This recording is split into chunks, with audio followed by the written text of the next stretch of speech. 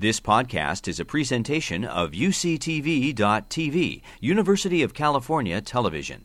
Like what you learn? Help others discover UCTV podcasts by leaving a comment or rating in iTunes. And then we have the problem I'm most concerned about, which is the struggles that consumers, people, are having today with their health care bills because of their deductibles and their drug costs and their surprise medical bills and their premiums at a time when their wage growth has been relatively flat, which are rippling through their family budgets and have all kinds of consequences for real people, the pocketbook issues and the consumer issues for people, which we aren't even talking about much. And those problems are the worst for people who are sick. So today, just to throw out one number, people who are sick and might have cancer or heart disease or diabetes or whatever illness you choose, more than 50% of those people with an illness, are having a serious problem today paying their medical bills. Makes it harder for them to pay the rent or the mortgage or to buy food or to pay for their cost to get to work. And that, I think, has become almost a crisis that we don't even talk about very much in our country. So it isn't one cost problem to me, it's many cost problems. Mm-hmm. One of the major ones that has been touted in the recent months has been, and once again, because this has been a topic area that's been discussed a long time, which is really around drug costs and whether Medicare should be negotiating better prices. And I recently saw, Americans going to Canada so that they can get cheaper drugs. And the concerns are not just about the big, costly new drugs and new drug development, but even how it's affecting a drug like insulin, which is so commonly used in our country.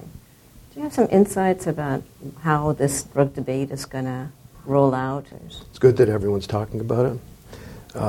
That's a first step. Yeah. I don't know how much I could say beyond that. It's also good that on this issue, because people are so concerned about it, because everyone's talking about it, there is at least some bipartisan movement. So, for example, we see legislation co-authored by Senator Grassley, a prominent Republican, Senator Klobuchar, a prominent Democrat who might run for president. That's different, makes this a little different. Will anything actually happen? The drug companies set a record for money spent lobbying last year when not very much was even happening that was threatening to them. The Congress is paralyzed, and there are the prospects of things becoming pretty toxic with oversight and whatever happens with the Mueller report. So it's very hard to predict that there'll be movement or legislation in this area in the next year. But there are those who are somewhat optimistic that something could happen just in this one area in healthcare, drugs, and it wouldn't be sweeping, but it might be something.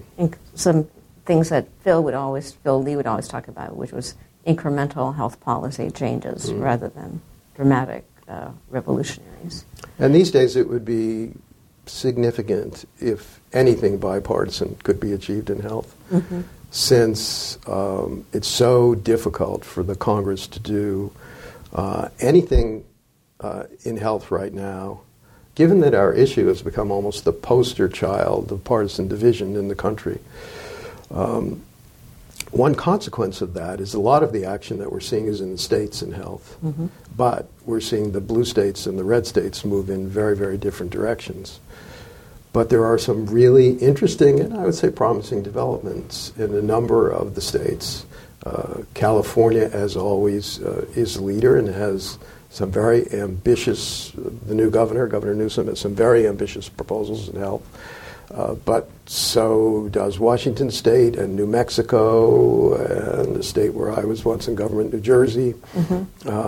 So the states really bear watching. And in terms of actions that would actually have tangible impact on people in the short term, probably I would say watch the states, not Washington.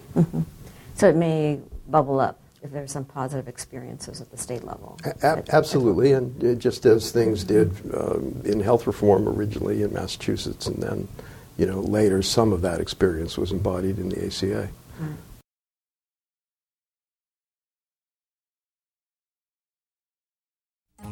You've been listening to a podcast by University of California Television.